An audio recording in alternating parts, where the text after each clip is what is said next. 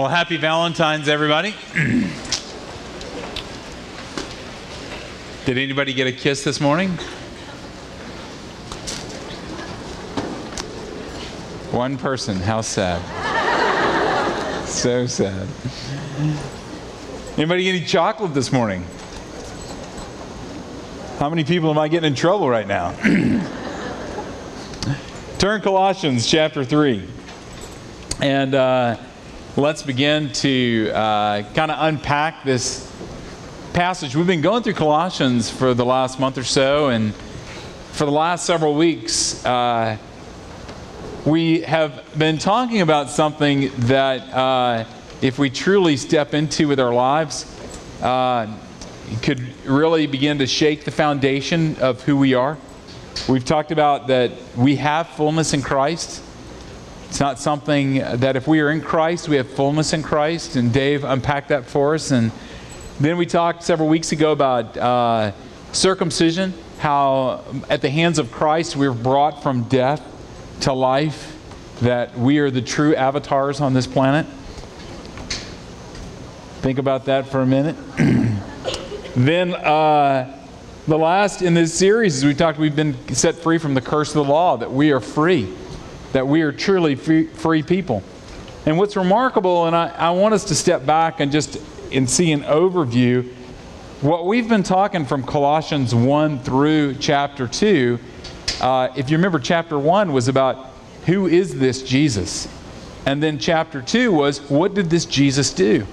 So everything that Paul has talked about so far is about him. It's not about you. Everything in this chapter so far has been about what he's done, what he's continually doing, and what he's going to do. And what's remarkable about that is we get to chapter 3 and we finally have come to the point of this book where we get to do something.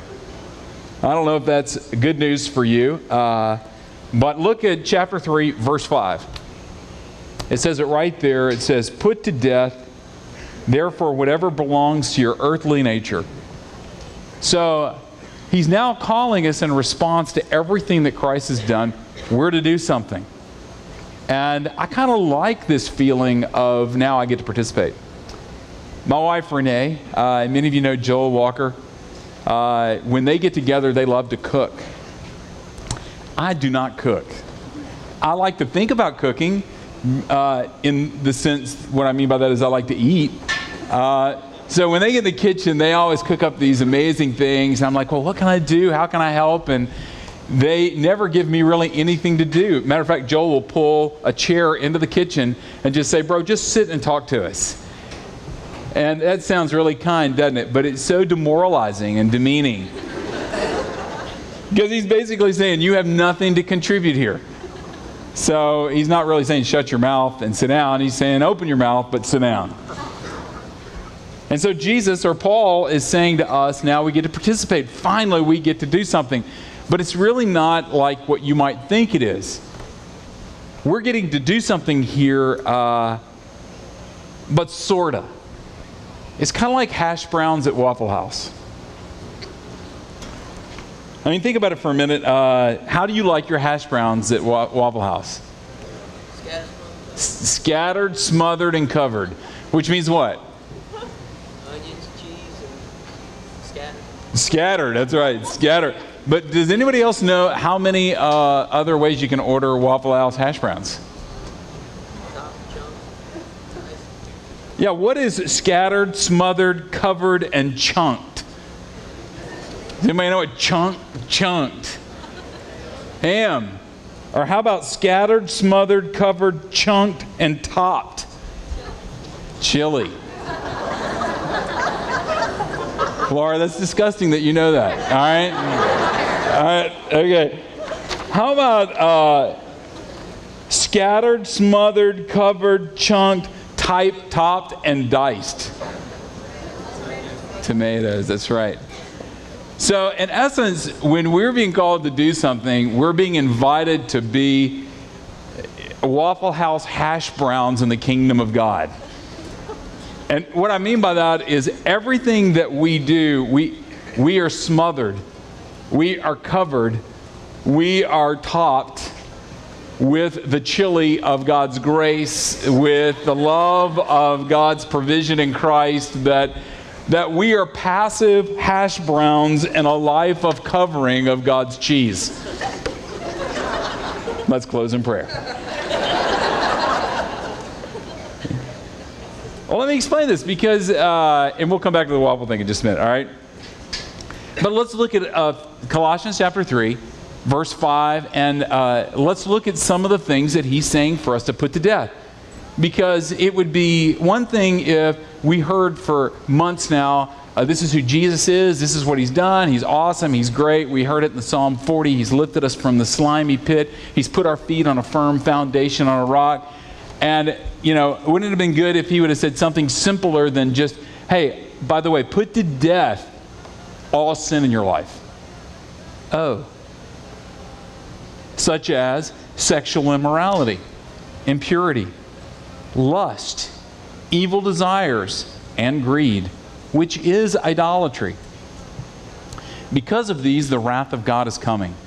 You used to walk in these ways in the life you once lived, but now you must rid yourself of all such things as these: anger, rage, malice, slander, and filthy language from your lips. Do not lie to each other, since you have taken off your old self with its practices and have put on the new self, which is being renewed in the knowledge and the image of its Creator. Here there's no Greek or Jew, circumcised or uncircumcised, barbarian, Scythian, slave or free, but Christ is all and is in all. So why would Paul say to us, because of what Christ has done, now we need to put these things to death? Why would he use such strong language as putting them to death? And I think it's because he listed the things in which are very difficult for us to put down. And the reason that I believe that it's difficult for us to put these things down is because we want them. We want these things. Why is sexual immorality a very difficult thing to say I'm going to step away from? Because sexual immorality offers so many promises of pleasure. It offers so many enticing things that seem to awaken something within us that we say we want that. I mean, think about it. We're not tempted by the things that we hate. There is a television show that was made in the 90s. And it had a character called Fran Fine in it. Does anybody know this show? What is it? Nanny. This is no temptation for me whatsoever. With the shrill New York accent, I don't find myself staying up after 11 o'clock to watch The Nanny. It just doesn't happen for me. But think about the different things that he's got in his list. Think about greed. I mean, it really is fun to sit and to contemplate and let our hearts wrap around the idea of having more than I have. I mean, it's pleasurable in a way to think about, if I just could add to my storehouse this, then my happiness or my joy would be so much more enriched. But to do that, I have to, in a certain way, become discontent with what I have. If I become discontent with what I have and then attach myself to something I don't have and then desire that thing and I've got to have that and the greed, I mean, there's certain pleasure in that. Yesterday, I was driving around Nashville and I came to a red light and next to me was this car. Mark, can we show this? Oh, it's the Audi R1. And all I could think about was what a miserable person that person must be that's driving that car. How sad, how they must be looking over at my 10-year-old Volvo saying, if only I could drive that smells like French fries and somebody spilled milk in the back seat. Thank you, Mark. Because I look at that car and I go, would that car be fun to drive?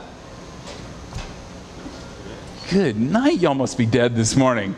It would be fun, wouldn't it? Okay, there would be pleasure to be had in driving that car. Now, some of you, that's like the nanny for you. Cars mean nothing, all right? I understand that. But you got something. You know? You got something that I could shoot up on that screen. How about coveting? That was in the list. That greed not only to have what I don't have, but coveting that I want to take away from others what they have so that it can become mine. When my kids were little, no one had to teach them to say mine. It seemed like that just flowed out of them like honey, you know? They went through that stage. We want it. Or how about anger? You know, how can there be pleasure in anger? The other day, it was Thursday, I went by Great Harvest. Have any of y'all had the cinnamon rolls at Great Harvest? They are worth coveting for, all right? So I go in, they're big, they're sourdough, and I'm getting a couple to pray. And the guy ahead of me, he had bought a cup of coffee, and he was fixing his coffee, and he went over to the register, but he left his coffee right on the edge of the counter where you order, and went over to pay. I didn't see it. I walked up. I had a big heavy coat on. I knocked over his coffee, and it just went everywhere. And so, you know, I smile and say, God bless you. You're, you know, a sweet man. And on the outside, I really was smiling, but on the inside, I was getting angry. And here's what was going on in my mind. You idiot. Why did you leave your coffee there? Here was a remarkable thing about the pleasure of anger. My anger allowed me to remove all responsibility from me for knocking over that coffee. My anger allowed to put all the responsibility on him and completely make me justified. Matter of fact, I felt better about myself when in my anger I could blame him for what I did. Did that make sense? Scattered, smothered, and covered. We could go through each of these, and we will over the next couple of weeks. We're going to talk about some of these things. But how do we begin to put to death these things in our lives? Like, how do we literally begin to do that? Well, let me talk for a minute about ways that we don't do that. But we try to do that. One of the things that we try to do sometimes in our lives that we think is putting to death sin is we try to shrink it. That we try to make sin smaller than it is. That it's a punchline for a joke while I'm standing up here, or that it's something that we chuckle at, or that it's funny. That we shrink it, and a lot of times we shrink it by degrees. That we start making up scales that are acceptable. You know, scales that allow us to free ourselves from the obligation of the seriousness of that sin. Trent, my son, was home a couple of weeks ago, and he came in the house and said, "You'll never believe this." I was at the traffic stop over here on Hillsborough, and this guy got out of his car and went up to the car in front of it and punched the guy through the window.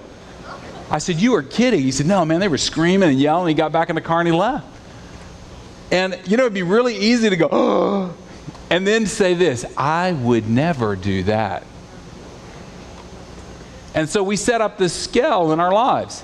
Oh, I might get ticked off at somebody in traffic, but at least I don't get out and punch them through the window. So my sin may be, their sin is, and so we begin to set up these scales. Like even in dealing with our anger, we may say, you know what? I grew up in a home where maybe a parent screamed a lot, or they would get angry and throw things. And you've made a commitment in your life, you're never going to grow up to be like that. And so you never get loud. Matter of fact, you've turned the volume way down on your life. And you never throw anything. Matter of fact, when you find anger coming up, you start moving very slowly. And you intentionally place things where they go. Because you have so committed yourself not to throw anything, because to you, that's the greatest evil of all anger. But what you may not be dealing with is the passive-aggressive of your own life. That anger may not be squeezing out of you like cheese in the way that it did in your parents, but it's still squeezing out of us. But we tend to shrink it down and make it less than what it is. You know, sometimes when we try to make small of sin, I've even heard some people say, well, you should indulge your sin until you're sick of it. And then when you're sick of it, that's when you'll put it to death. Like the father who finds his kid smoking at the age of 6 and makes them sit down and smoke the entire pack.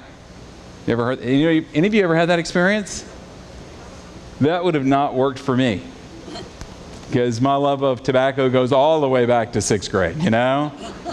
It's a 6 perverted mind, I know. But you know what's crazy about that is when we begin to shrink sin, we begin to lose sight of the reality of our own hearts. We begin to lose sight of the reality of what God is teaching us and who He is. You know, Christ, even on the Sermon on the Mount, said, you know, that if you lust in your heart, you've committed adultery. Or if you, in your anger, curse someone, you've committed the sin of murder. He goes on to talk about, you know, remove this, before you remove the speck of dust from your neighbor's eye, we must move the log from our own eye. I mean, it seems like that Jesus is saying to us, be very careful that we don't attempt to put sin to death by shrinking it, by saying to ourselves and the people around us, well, you know, hey, God forgives me. We've been talking about for the last 3 weeks that I'm forgiven, I'm free, I'm no longer under the curse of the law, so sin's really no big deal at all. And so we make it a very small thing, and it seems like a very small thing for us to put it to death. And it's easy for us to say, well, it's no big deal. But Jesus keeps telling us, no, it is a big deal. It's a huge deal. So the second way that we try to deal with this sometimes is go from one ditch to the other. And that is to go from, I'm not going to shrink it, to I'm going to make it really, really big. Has anybody ever said to you after you've blown it, you should have thought about that before you did it?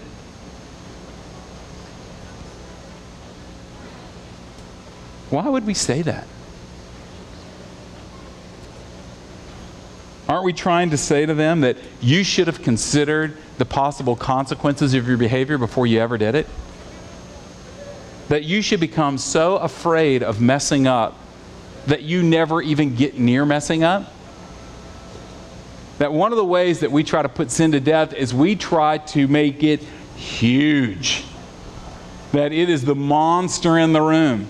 That we're terrified of getting anywhere near it.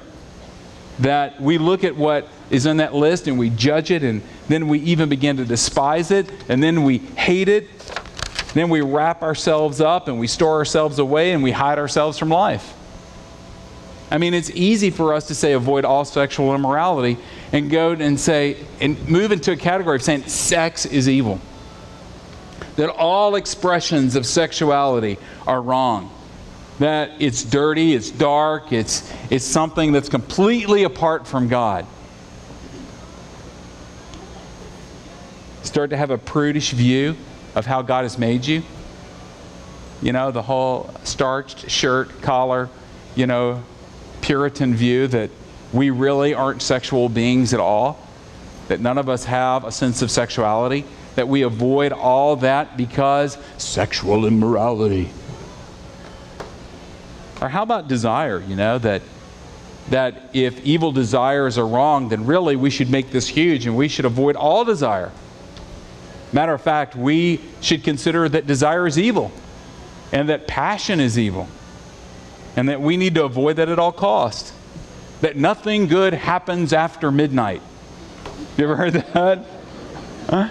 Because certain things happen that were bad after midnight, everybody should be in bed by 10 o'clock. That will avoid evil. And if you go to bed at 9 o'clock, you're even better. All right?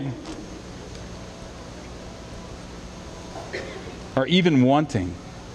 We look at greed and we look at coveting, and it's easy for us to blow these things up into such big things that we even get to a place to where we said, it's evil for us to want anything. It's evil for me to admire the engineering of that car. It's evil for me to say, wow, when I see it. It's evil for me to want anything, or that your emotions are bad.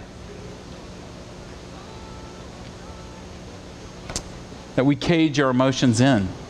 And we say, because anger must be wrong. And so I'm not going to feel. I'm not going to feel any anger. I'm not going to express any emotion. I'm not going to ever be honest with my own heart and how it's processing. Because I don't want to get anywhere near the bigness. When we do that, sometimes it's easy to become cold. It's easy to become calculated. And even kind of control freaks. Because now what's guiding our lives, what's the compass of our lives, is fear. Sin is big monster. I'm afraid of it. And my fear is now going to be my motivation to never get near it. But you know what's crazy about that is we've been talking for the last 3 weeks that we've not been called to fear. We've been called to fullness. We've been called to be alive. We've been called to be free. He didn't say live in fear of sin.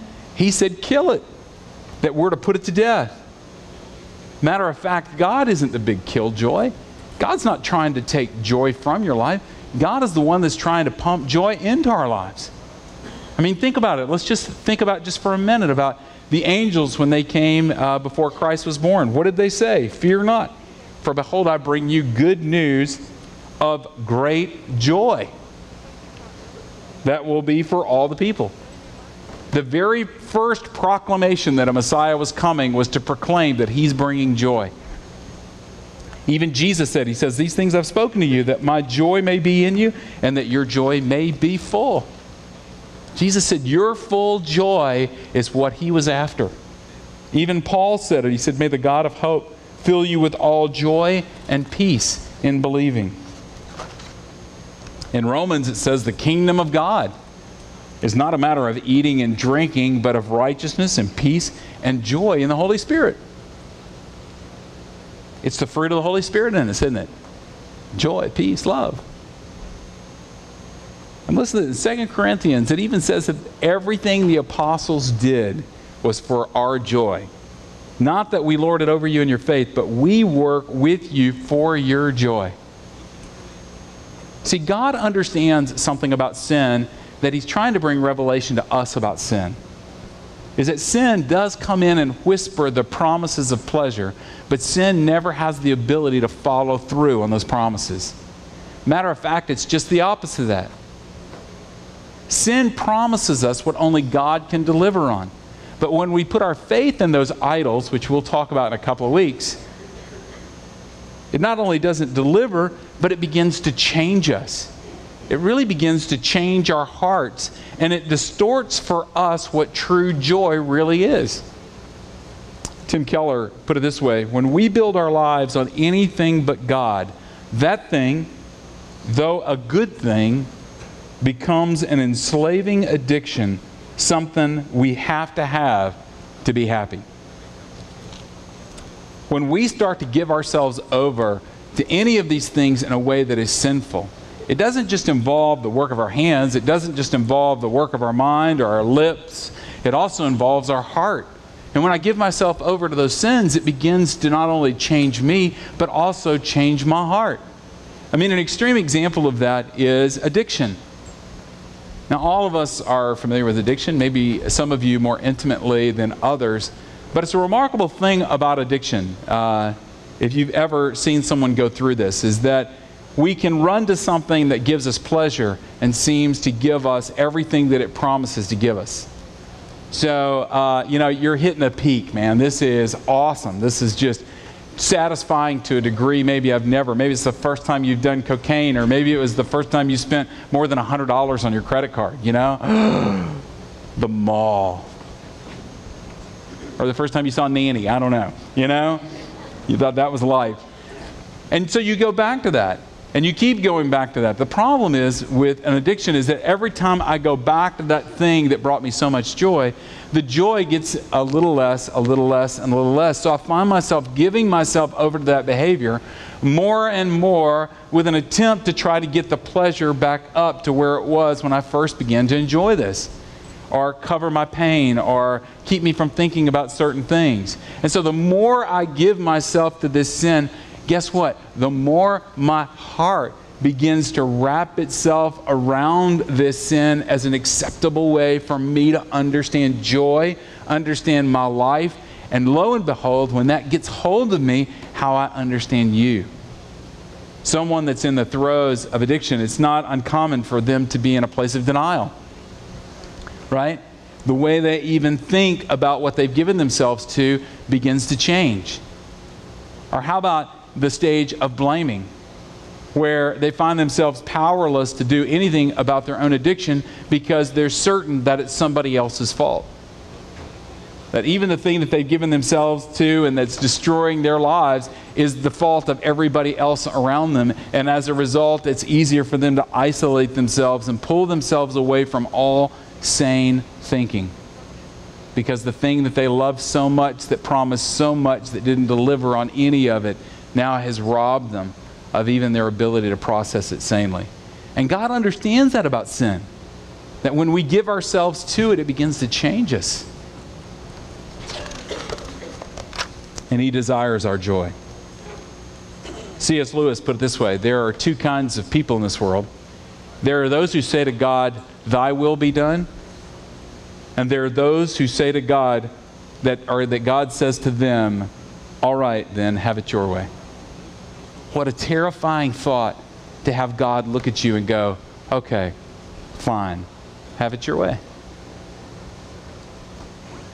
So how do we kill it? Waffle House. We're back to it. Scattered, smothered, covered, chunked, topped, and diced. That the way that we put sin to death is not by making it too little and not by making it too big. We triumph over pleasure with a greater pleasure. That the way that we put sin to death is we call to life that which is true life. The joy of sin is completely trumped by a greater joy. Go to Colossians 3. Let's look at verse 1. Since then you've been raised with Christ. Set your hearts on things above, where Christ is seated at the right hand of God. Set your mind on things above, not on earthly things. For you died, and your life is now hidden with Christ in God. And when Christ, who is your life, appears, then you will also appear with Him in glory. Since all the things that we've been talking about for the last 3 weeks are true, set your heart on things above. Look at the gospel. You know, it's an amazing thing when we look at the gospel, we see in Christ two things. A lot of theologians call this the active and the passive righteousness of Christ. And the active righteousness of Christ is something that we're all really familiar with. We have heard it preached a lot of times, where Jesus lived a perfect life, that He came on the earth. He never did any of the things that are on the list in Colossians chapter 3, that He literally was perfect in every way. And in perfect obedience, in His own righteousness, He even went to the cross. And on the cross, He died a death that He didn't deserve to die. He became sin for us. And so all of our sins were paid for.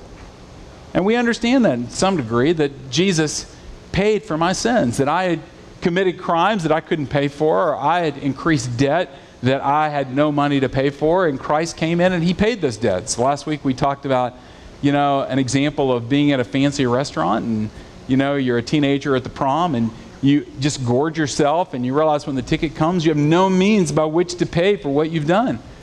And yet you find your Father is sitting at the table and saying, "Hey, I'll cover that." You're free from the obligation of this debt.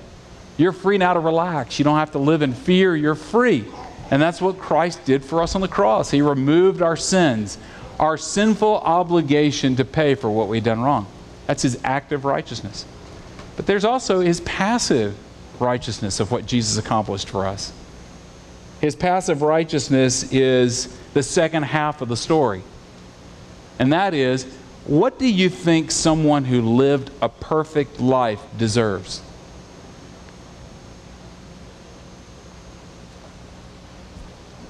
Someone who did it all right, who did everything right. What would they deserve? What do you think the world would do? What do you think God would do for this perfect person? Where does your imagination go with that?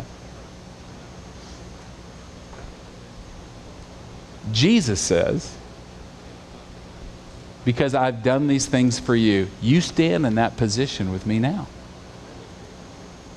The passive righteousness is I receive a righteousness passively from Christ, that He is giving me what He accomplished so that I can step into the full rights that are reserved only for Him.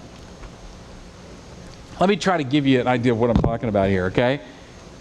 The outrageousness of Jesus saying, not only have I paid all your debt, but now I have ushered you into the inner courts of the kingdom of God, and every right that I have here as a son, I now give to you. That we stand in that place. When Renee and I, we'd been married for about 4 years, and we had 3 kids, and we lived in this little 1,000-square-foot townhouse. And we drove the Audi R1 minus everything, and then a minivan. And so times were hard. We made hardly any money, and it was April Fool's Day. And so I decided I was going to play a practical joke on Renee. And in our town of Charlottesville, there lived a man, I think maybe he's still alive, I'm not sure, John Kluge, who at the time was one of the wealthiest men in the United States. Like, this guy had billions, okay? And he owned rolling hill after rolling hill of Albemarle County, and everybody knew who he was and all those quirky things about him. And so I came up with this brilliant idea of this practical joke that I was going to play on Renee. You know, here we are, we're a struggling family, our cars don't really run that well, you know, our house, we have a hard time heating it, 3 kids, you know, and so I come running in the front door of our house and say, "You are not going to believe what happened to me today." She goes, "What? What?" I said, "I was driving down the boulevard and I saw this car just go into a roll. And I couldn't believe it. It just happened right before my eyes. And so I pulled my car over and ran up. The car was on fire, and somebody was trapped inside the car. And I pulled them out to my own, you know, peril. I rescued this person as I dragged them away. The car's exploding, and I saved them. And the ambulance comes, and I get in the ambulance with them, and I'm resuscitating and helping save this person's life." Renee's like, "Yes, yes." And I said, "Guess what? After he goes to the hospital, it was John Kluge's son." Well, he doesn't have a son. "Really?" And John Kluge came into the hospital and said, "You were the man that saved my son's life." And he says, "From this day forward, I vow myself to you. Whatever is mine is yours. Whatever I can do for you, you just tell me, because I'm all in." And Renee was like, "What? Yes! We've made it!" Everything. And can you imagine what her imagination was doing? What was it doing? What would your imagination be doing? You would be dreaming of all the things that are applied to John Kluge's account now being applied to our account. Think of the joy that would bring to you. Think of the celebration. Think of all the things that were huge that morning now that are very, very small. Because now we're part of the estate of Kluge. Yeah, it was not a good thing when I told her it was a joke.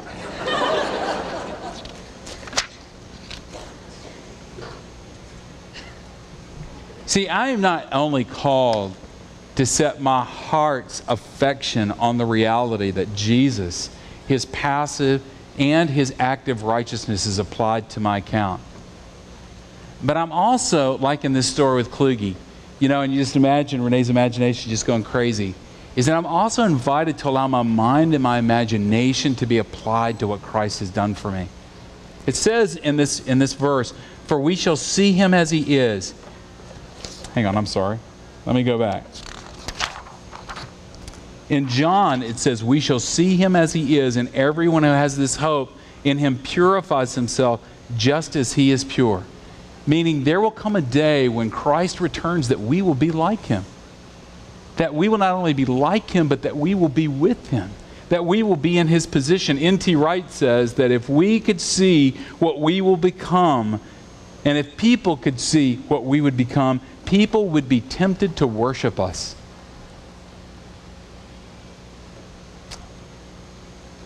It's the greater pleasure, it's the greater joy that gives us the courage to kill sin.